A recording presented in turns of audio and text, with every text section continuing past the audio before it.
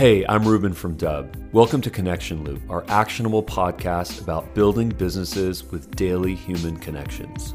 Connection Loop features long-form interviews with fascinating people in sales, marketing, and beyond. Enjoy today's episode and learn more about Dub at dub.com. And we are live. Hey guys, it's Ruben from Dub's podcast Connection Loop, and I'm here with Frank. And Frank's content has been really charmful for me to see on LinkedIn specifically, where he's very active and has a great audience.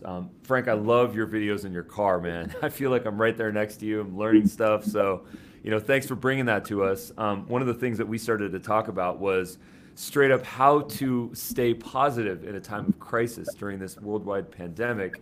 And I really love your perspective, man. So just jump into it. What's your take on this? Yeah, so I mean, there's a lot going on. There's no ignoring the fact that we're probably in one of the heading towards one of the worst recessions ever. Especially, I'm 42 years old, so something worse than I've seen. And I went through 2008. One of my businesses that I was running during that time took a massive hit. So this is worse than that. It's worse than anything we've ever seen. It seems like every day, we're getting more and more information. So there's no denying that this is going on, and it is, there's a lot of doom and gloom going on. You put the news on and it's all the negativity, whether it's politics, who's doing right, who's doing wrong, and just access to things and care that people don't have. And no matter where you go now on social, someone's got an opinion. So it doesn't matter the medium of where you go. There's always, it's like everywhere we turn to now, it's doom and gloom. And I think there is a lot of positivity that's going on. There's still people who, we're breathing, we're okay. And people, there is a lot that we have to be thankful for, even though things are not going the way that everyone wants to. But there's restaurants that are staying open. There's takeout places that are struggling to stay open and people supporting them. And there's hospital and all these emergency workers that are doing everything they can and working these crazy long shifts to make sure that we get to the end of this as quickly as possible. So there's a lot of good going on, but we're not seeing it because that doesn't sell newspapers and get people tuning into the TV. Right. Isn't it so critical right now that we take a little bit of a media diet? Yeah. Big time. I mean, there's two credible sources that I have right now for my information, which is the WHO and the CDC. Those are the only two ones that I'm referring to right now, because that's where I feel like I'm getting my truth. Otherwise, I feel like I'm just a product that's being sold media to and ultimately advertising. So I've definitely taken a little bit of a break. But I agree with what you're saying. Like, we need to stay positive right now, and we need to think positive, because if we think positive, then we can kind of drive ourselves up and get out of this. You mentioned that you've changed up your business. Obviously, you guys are all home-based. We encourage everyone to get home-based right now as soon as possible. If you have to be out there on the field, there's precautions that you can take. I'm sure you know about those. But what are some of the sort of things that you've done to stay productive and positive with your team? Yeah, so our team is considered a critical business unit. So although we could have technically stayed open if we needed to, it just was in everyone's best interest to stay home, stay safe. So we are 100% remote right now.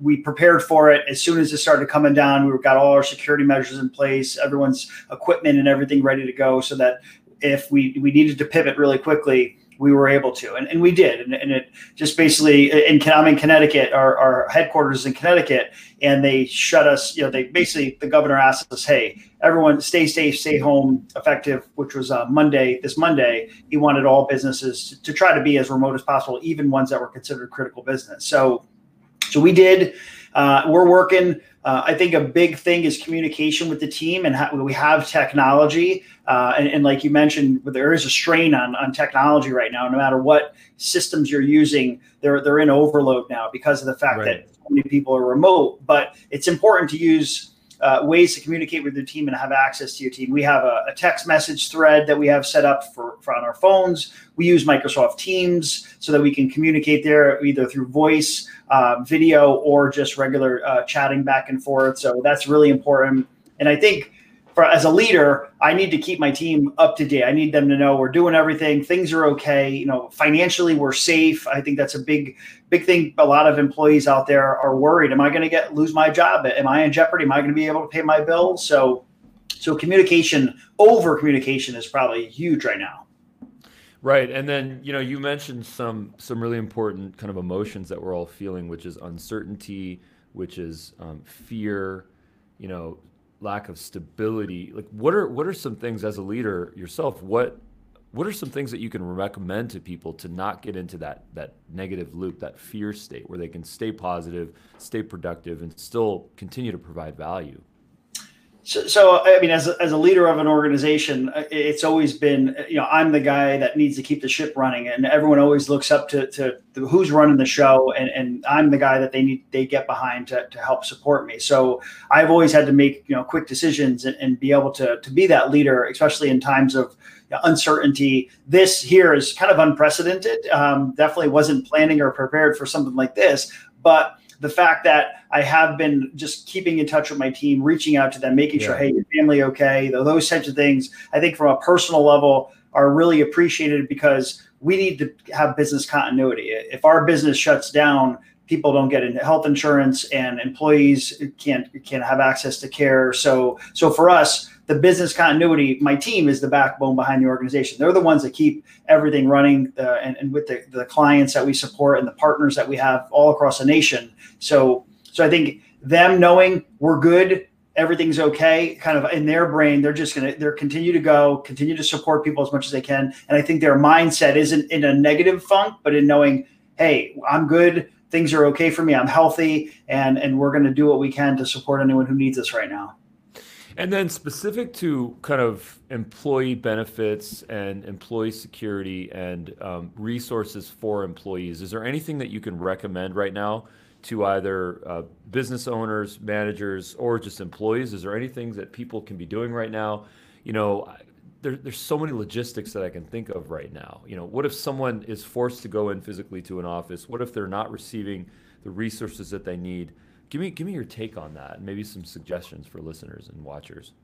Yeah, so we were, kind of pay attention to the how the regs might be changed, and people that didn't have, time off and all these things, and how they'd be able to, if they had to self quarantine or if they were forced to take time off. So, and we have employers that were kind of struggling with the same thing. Okay, how are we gonna be able to stay open without, we don't have remote, some of these warehouses and things like that. Right. People doing machines and keeping stuff going on these assembly lines. So that was a really big thing, was, kind of trying to stay safe, trying to keep everything clean and clear and the employees safe. So a lot of them just had to cut staff to say, if you're sick, stay home. If you don't feel healthy, stay home. And a lot of companies, if you're over 50 employees, you have FMLA that you can take advantage of. And some of the employers were just saying, use up your sick time. We'll try to support you.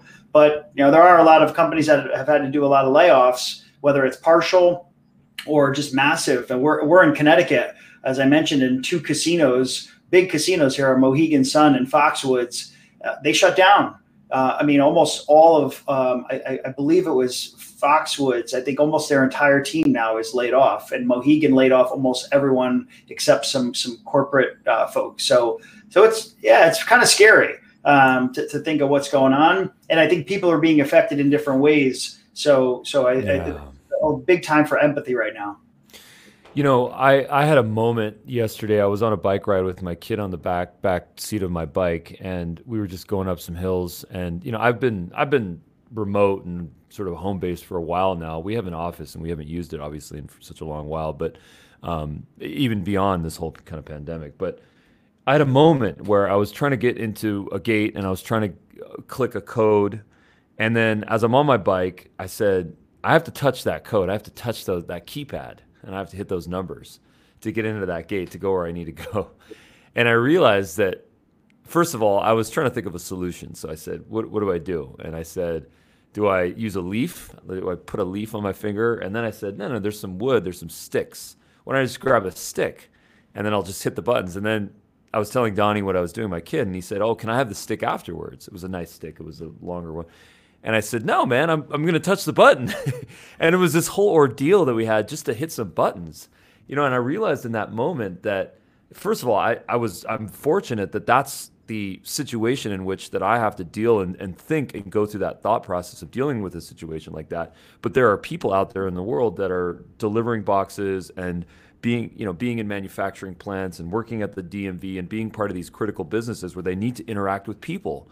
And a lot of those people are not adhering to the social distancing, those little dots and those circles. People are not maintaining that distance and beyond, physical contact, so on and so forth. So, I felt exactly what you're talking about in that moment where, it was like empathy. It was like, man, this, like, how do you even deal with just these nuances that we take for granted? Touching a doorknob, touching a button, it's a different perspective. Yeah, just knowing, and I have an 8-year-old daughter, so it's kind of the same thing. She's, Amazon was like magic before. You order today, it's here tomorrow, and that's slowed down big time. And just trying to explain to her, hey, these men and women are out here delivering packages. They're touching stuff. They got to be conscious of what they're around, and then we're receiving stuff, and you hear it lives for 18, 19 days on a surface. So now it's like, we're afraid to touch packages. And it's funny that I'm just seeing out the window here, the mailman is driving by, the same thing. You got, they keep going. Rain, sleet, hail, snow, virus, no matter what, your mail shows up every day. So these people, I applaud them for keeping the country running, and everyone across the globe. But it's a lot going on, and I think we underestimate some of the stuff that, like you said, we just go through life sometimes not even taking things for granted, and now it puts things in perspective. How are they different from soldiers on a battlefield right now? Well, the bad thing about soldiers on a battlefield is most of them don't have access to right care. Which is something that I feel for them, because they not only sign up to put their lives on the line for us and go defend our country, but there's people all spread out all across the world right now that don't have the correct access. And that is something that I think is a big concern. So, just again, reading and per se, you don't know what's true and what's not true, but some of the stuff I've been seeing in the news, they're out there, it's bad enough as it is what they're doing without this going on. And now some of them have to go into places, interact with people, and they have no testing kits and things like that. And then speaking of healthcare, speaking of testing kits, these are very relevant topics right now. What is your take on that? What does that even look like for us right now?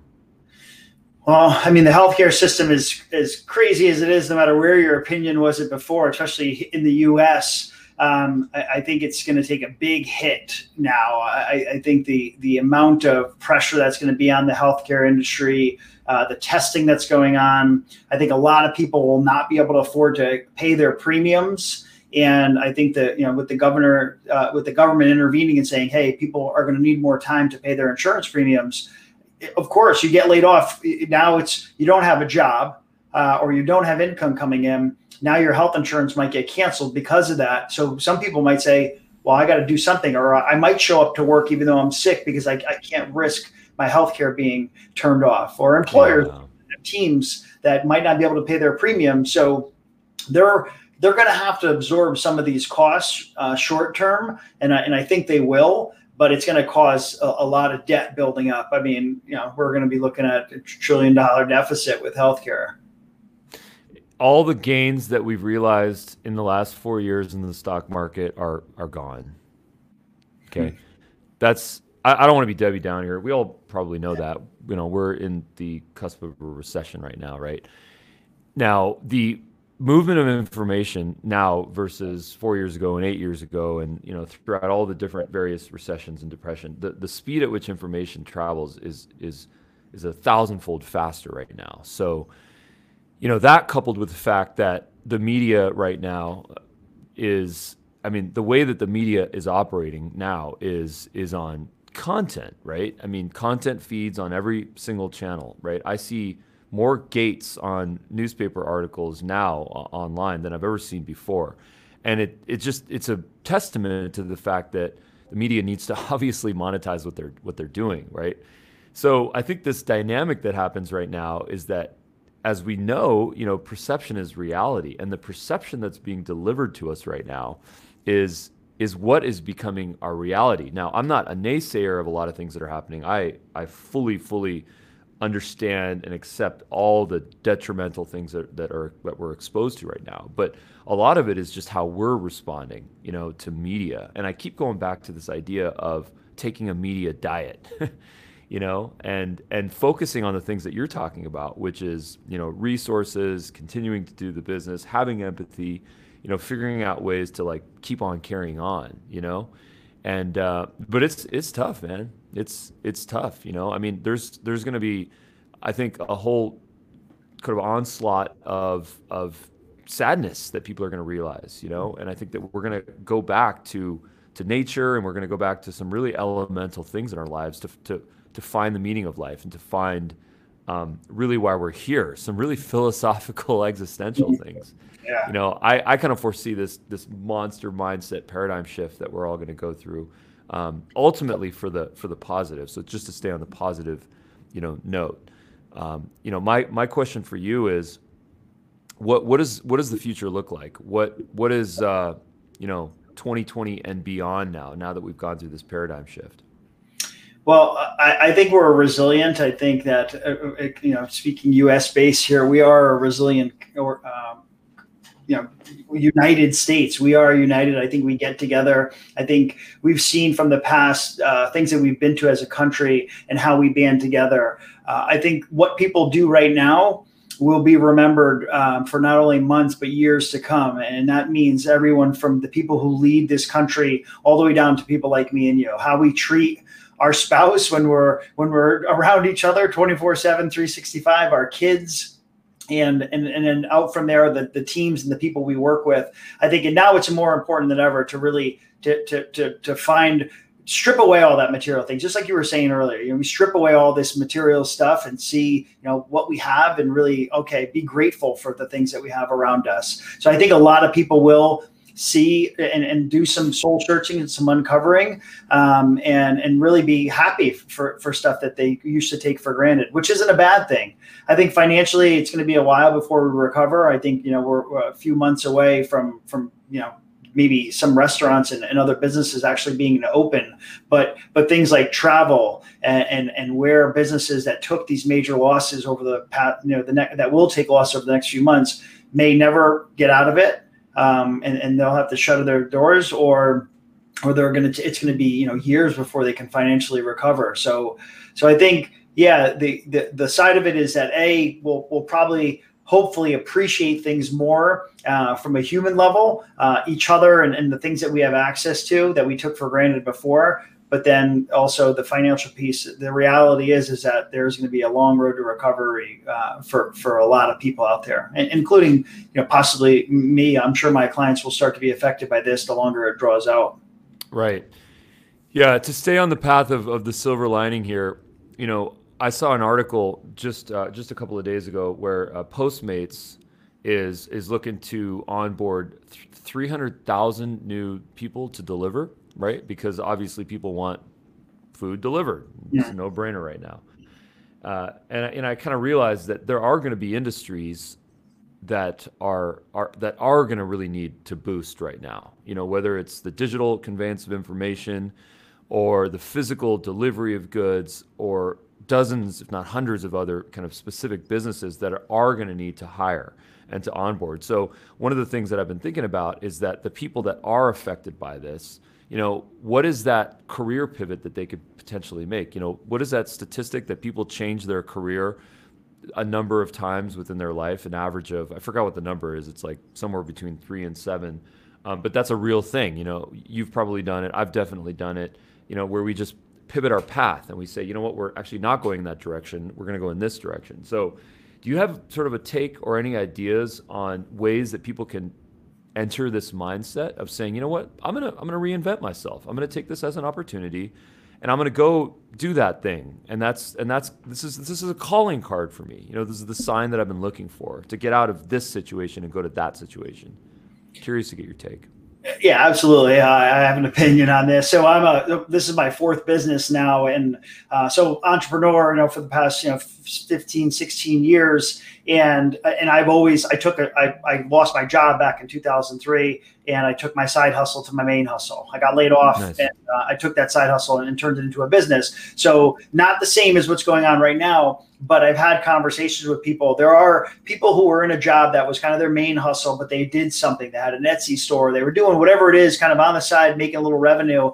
So now might be the time, depending on what that product was, to go all in on it. And maybe there's still a need for that, or if you have some niche type of offering that someone can benefit from. And really, some people think of, I'm capitalizing on this downward economy. You're really not. I think if you can bring value and solve for something that's going on in this crisis, people need it, and we understand that as a country that there's a cost associated with whatever service you might be able to provide. I'm a part of Young Entrepreneurs Council. There's a lot of entrepreneurs that I know personally and that I don't know, but there's probably 800 of us in the community, and a lot of them are suffering right now. But there's mind sharing and getting together to say, hey, how can we do stuff that's going to help people, and it isn't going to maybe crush us from a revenue standpoint, where we can sustain and make money. Because it's not just doom and gloom. There are businesses that are in super need right now and thriving. Like you said, Postmates and Amazon and all these other companies that need people now more than ever. There's other businesses out there that aren't big box brand names that are the same. They're seeing a surge because of the new need in this world that we're living in. So there is opportunity, and it's not opportunistic. I think it's just there's an opportunity there for people not to be going towards a dead end, but maybe to thrive in a new environment. There's this thing that I've been noticing, and it kind of references a lot of the things that you just mentioned, which is this idea of people leveraging right now and people doubling down on something. As we know, fortunes are made in recessions.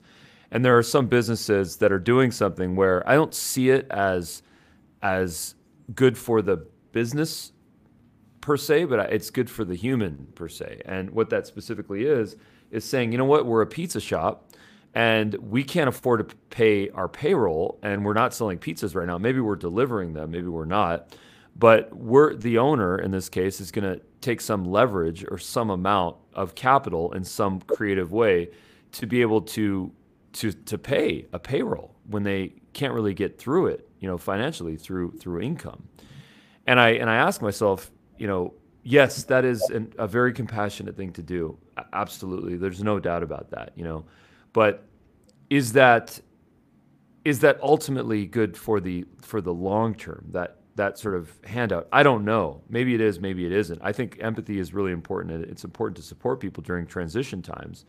But I just get a little bit concerned with kind of over leveraging that people might do, businesses might do during this time period. Risk is going to be taken, or it's going to be adverse.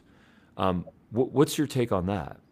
So it's funny you mentioned that. So I have a close friend of mine who owns it's like a high-end meat shop. So they steaks, all these high-end meats. And part of what he did was, similar to what you're saying. So people aren't going out. Some people will still, go out and buy filet mignons and all these high-cut end meats because that's what they do. But he's pivoted. I mean, he's given free lunches to families who need it. And kind of no obligation. You don't need to come in and buy anything. You need a grilled cheese or a sandwich for your child, come by. I got you.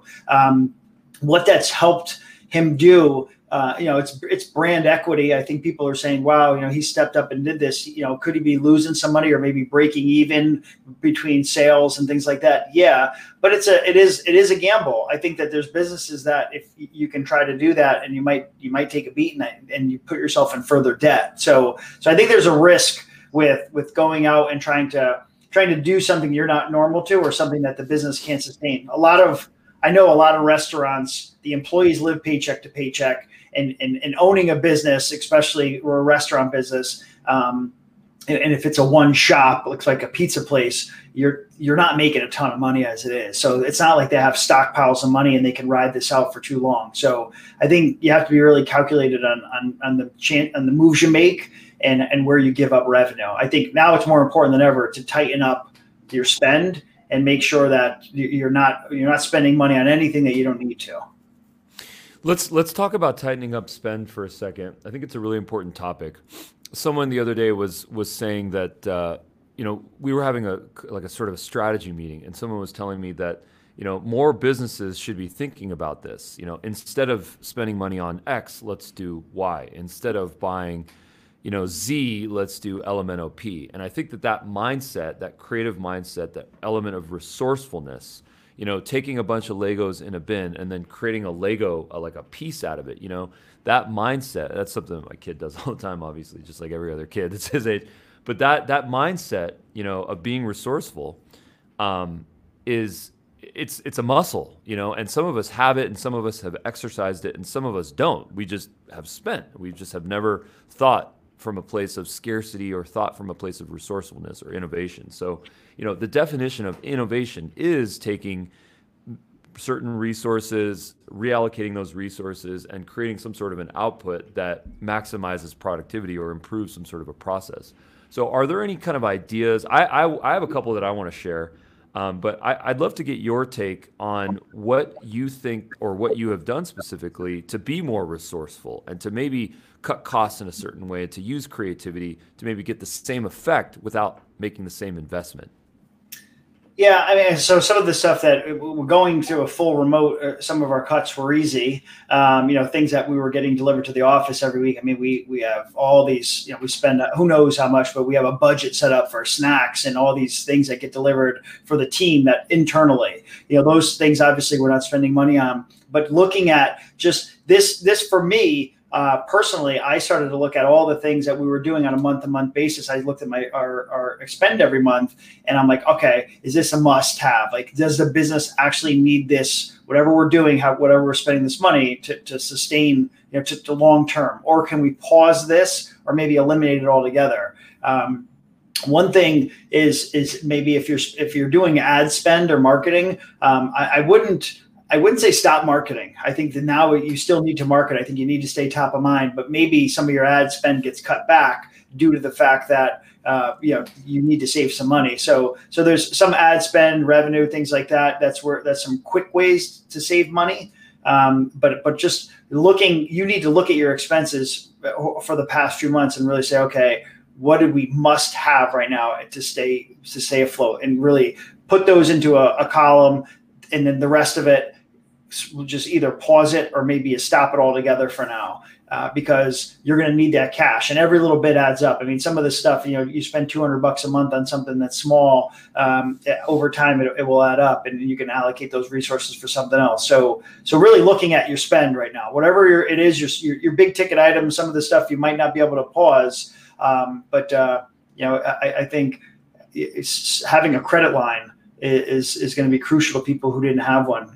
Right now, to get a credit line, it's a lot harder than it was before, because everyone's trying to get a credit line now. So if someone hasn't gotten a credit line yet, I would say get one right now, because it could be a way that you keep some expenses alive over the next few months by having somewhere to borrow from.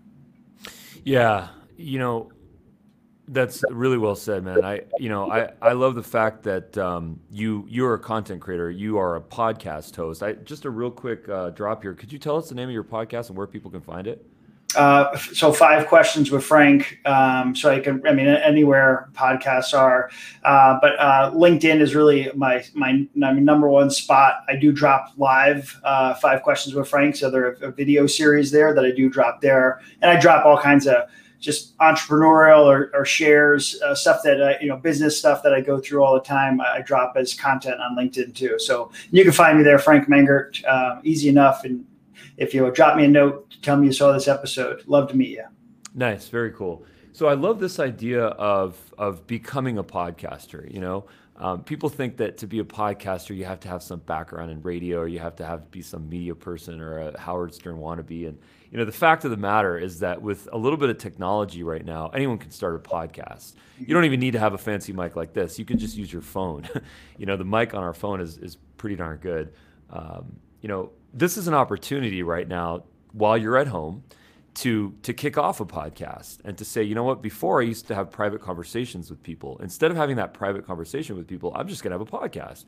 And I'm going to get 90% of what I would have in that private conversation, but then a whole nother 1,000% of the social opportunity, which is I'm going to create some piece of content and then share it on my social channels. So I think that, people should take inspiration from you and from, this recording right now, that they actually go and do something like that. There's a lot of different examples of ways, I think, to take something that you used to do in a traditional sense and then take it to the digital realm. Create a podcast, stream your sales calls, do your sales calls live.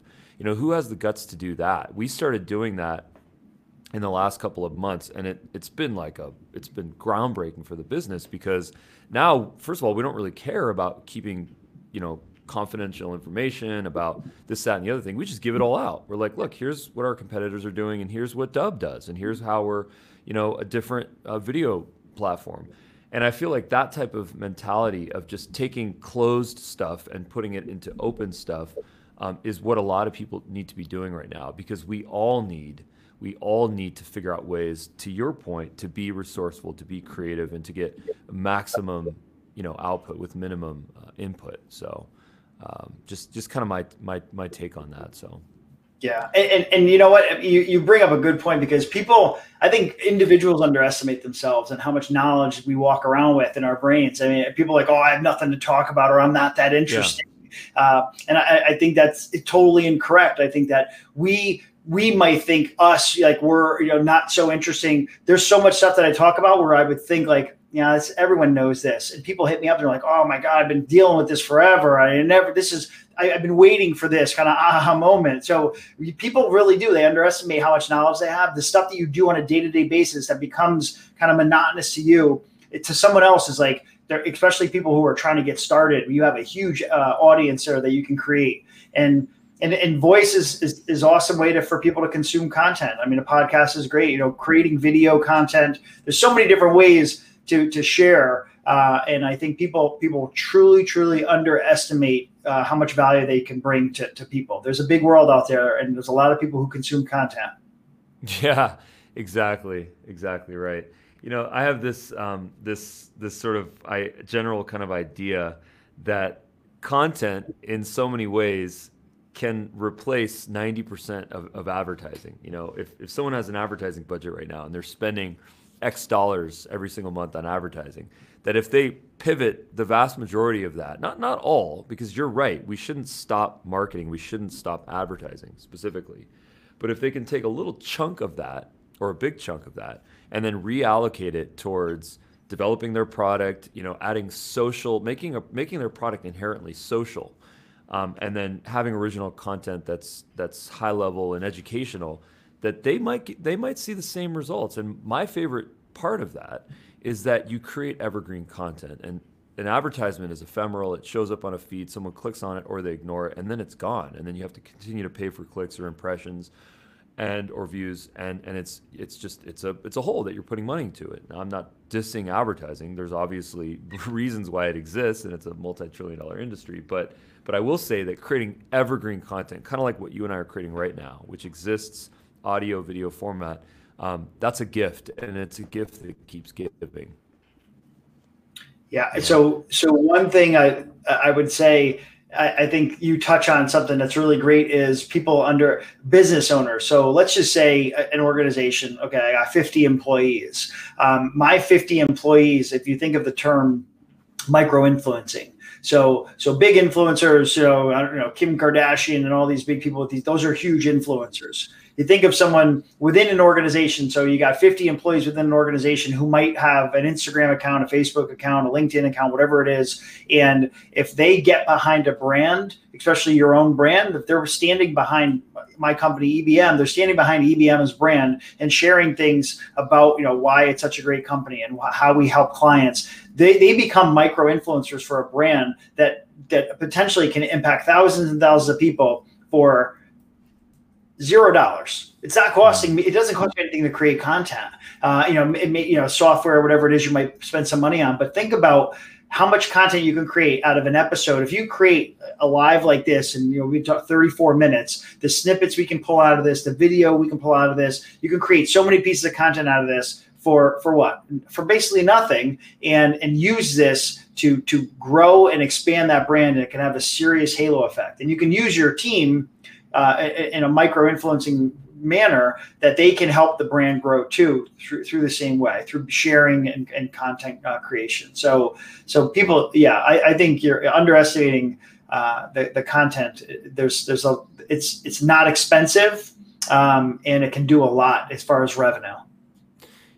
You mentioned the halo effect. I want you to explain that a little bit more. The one additional thing that I'll add that's a requirement to this whole mix is that you got to put yourself out there and you got to become a little bit vulnerable. So anyone that's listening to this, if you're feeling the camera shyness, or if you're not ready to put your voice or put your writing or put whatever it is that you can create on the internet, we encourage you to just get over that and just get your first 100 X's done, and then you're gonna feel more comfortable. Get your first 100 videos, or your first 100 blog posts, or your first 100 whatever, and then you'll finally feel comfortable. I just saw a little spike in some engagement when I said that, and when you were saying what you were saying. So obviously this is resonating with people.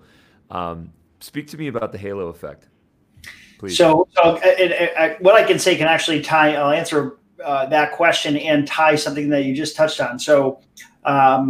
I started creating content on LinkedIn, specifically in November 2018, and I had met Gary Vaynerchuk in May of 2018, and he told me, start making video on LinkedIn. He's like, it'll change your life professionally and personally. And I literally said, no one's going to listen to me. You're crazy. I'm not the guy to make content. And a few months later, I took my cell phone out and I created my first video. And I'll tell you, I was the same way. People, like I tell people all the time, I'm so relatable when it comes to content, because I had all no one's going to listen to me. I have nothing to talk about.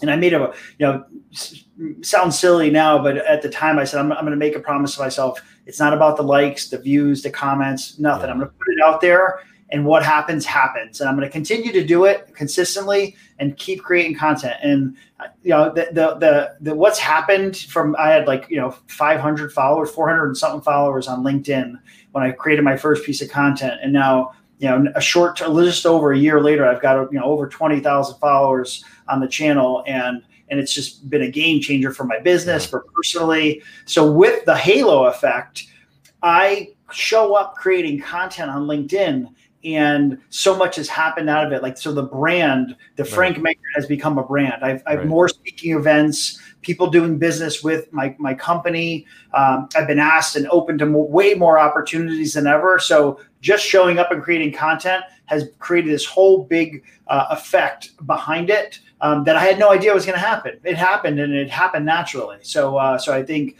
again, you got to start, pull the trigger, and just get it done. Nice. Speaking of influencers, Mark Cuban once said, and this was a while ago, he said, sales cures all. And, we should update that to, content cures all, because content can be very sales specific. You can drive sales overnight and brand over time with exactly this model. The thing that I always think about when creating content is, who's that one person that I want to get this message to? And if I can convert this one person from the message, that's great. But also, I get to your point, the halo effect, where now that content starts to disseminate, stimulates the algorithm, more people see it, engagement happens, and it kind of sort of spreads. So you've seen within 12 months of meeting Gary, you've seen the power of it, and that's cool. And I got to tell you, I went through the same process. So I mean, the second that I started to create content and put stuff out there and really have a message, and that took a while to get. That's when I really started to say, wow, you know what, this is kind of cool. So just a couple of notes, I think, for people to hear and to take. I mean, Frank, thank you for sharing that, man. That was awesome. I wrote a quick list here, and I was just, as you were saying some of the things that you were saying, I was really inspired, and I was just kind of jotting some notes of ways of a couple of different ways based on what you said to kind of activate certain things in a business. You mentioned influencer marketing, and I think that's a really interesting topic right now. And there's been some pros and some cons and some positives and negatives about it. But I know this, that people make a difference, and that when people have a story to tell and they want to share something that was positive for them, that it benefits everyone. There are ways to activate that right now. If you feel like, I can't afford to kick off sales, I can't afford to do as much marketing and advertising I wanted to, influencer marketing and also affiliate marketing are two things that might be a good revenue channel. It's a good time to look into that, I don't know if you're in that space at all, Frank. I don't know if you have some sort of a model where it's like a referral program. Any advice or any feedback on how people can kind of activate that, just to be a little bit more creative right now on their marketing efforts? Yeah, so I'm not in that space directly, but I do have. I mean, from a brand perspective and the influencer marketing now, I think there's again micro influencers. Those are people like that are just they're out there every day. If you're creating content, me, I guess a bigger brand could look at me and my LinkedIn and my following and my engagement on LinkedIn as a micro influencer from a big brand, because I put stuff out there. I'm getting looks, I'm getting likes, I'm getting engagement. My engagement rate, is over 10%, which is unheard of on social media. So I get really good engagement. People are tuning in, paying attention. So I'm not an influencer, but I'm a micro influencer. So being approached by brands is nothing new. I get insurance carriers and other people that hit me up all the time wanting to talk about a service or promote it. I don't do those. But it's something that people can take advantage of. I think if you're creating content and you have an audience and something resonates with you and it's authentic to you and something you want to get behind, there's ways to monetize your audience, especially a YouTube channel, an Instagram channel, and that audience. But you got to be, like you said earlier, you got to be careful about what you get behind. You just want to do it just to make money. Things can impact your brand, and your brand can take a serious turn overnight.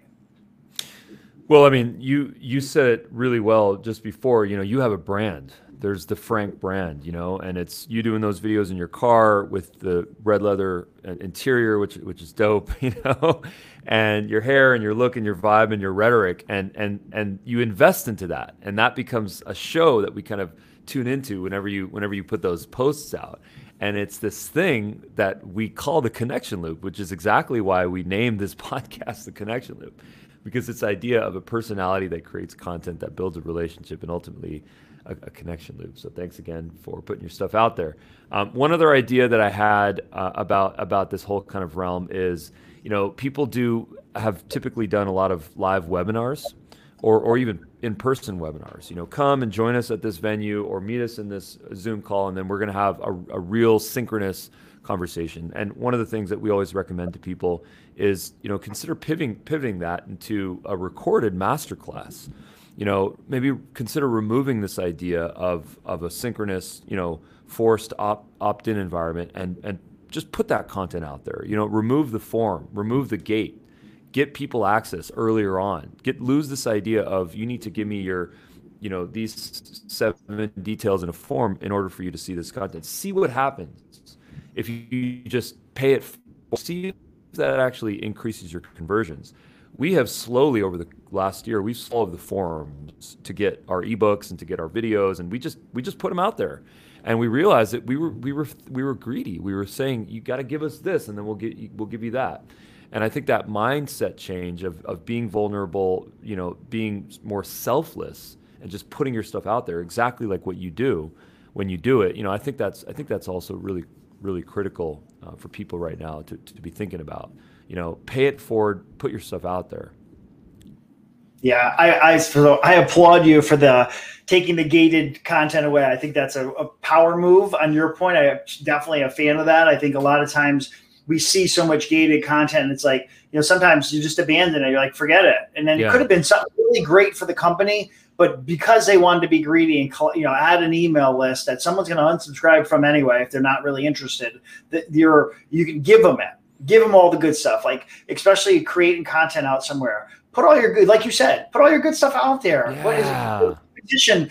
They can mimic you, but they're not going to do what you're doing. Right. They're not going to do it like you do it with the passion that you do it. So let them try to steal it. They'll fail. And people will realize that. So I think go ahead, put your good stuff out there. People will appreciate what you do, and no one's going to do it like you. So I totally agree, man. Yeah, nice, man, nice. Glad to connect on that. Another thing that I was just jotting down was this idea of a white paper or some sort of a document that you might have, and that document is something that you get over to your clients when they're at the bottom of the funnel. You're in the proposal stage, or you're meeting with them. It's that paper that you slide across the table, whatever that is. That's an article. That's a blog post. That's a 1,000 to 4,000 word blog post that will get you more engagement as a public asset. I mean, LinkedIn's great for articles. I don't know how many people out there are doing articles on LinkedIn. I do them a lot. Medium, great, another great place. And then just your blog, WordPress, Wix, Squarespace, whatever it is that you use. Those are channels that you can take content that you previously put into a closed environment and then put into a social and public environment. So that's just another thing, video, text, these are channels. These are things that you just get out there. Everything is content related.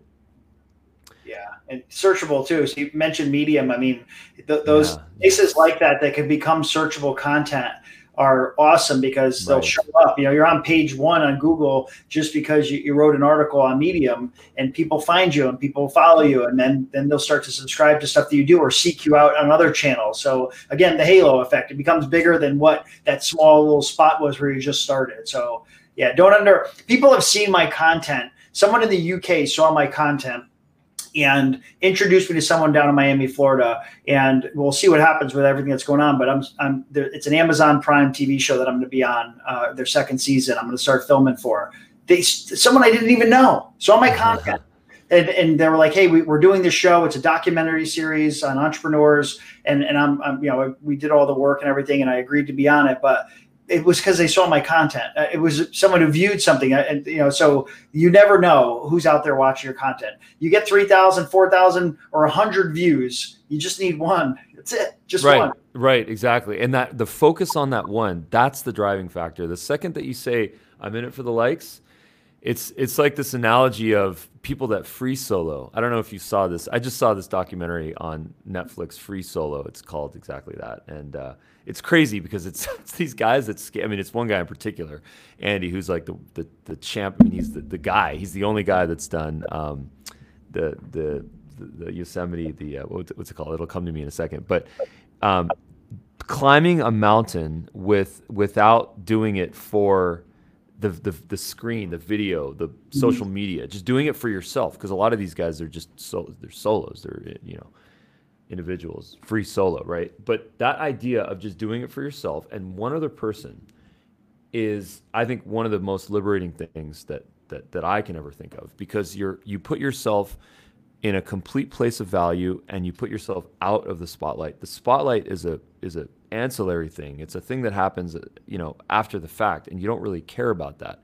It's liberating, it is, to not look at that, to not look at those metrics. I mean, this is why Instagram doesn't show the number of likes on a lot of posts. This is why YouTube stopped showing the number of views, because it's kind of messing us up, Yeah, vanity metrics, man. Vanity metrics.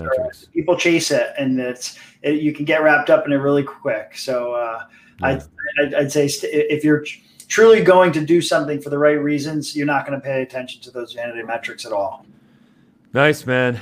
Good convo. Listen, this was really, really interesting. We talked about the halo effect, the value of putting content out there, not giving a crap and not feeling like you're in the spotlight, just putting yourself out there, and then just, being that personality, man. These are really important things, not to mention just, getting through in a positive way during this really strange time. So, Frank, I wanted to formally thank you, man, for your time, and I look forward to seeing you on LinkedIn. Yes, you bet, man. Thanks for having me on. This was awesome. All right, brother. Take care, man. Yes.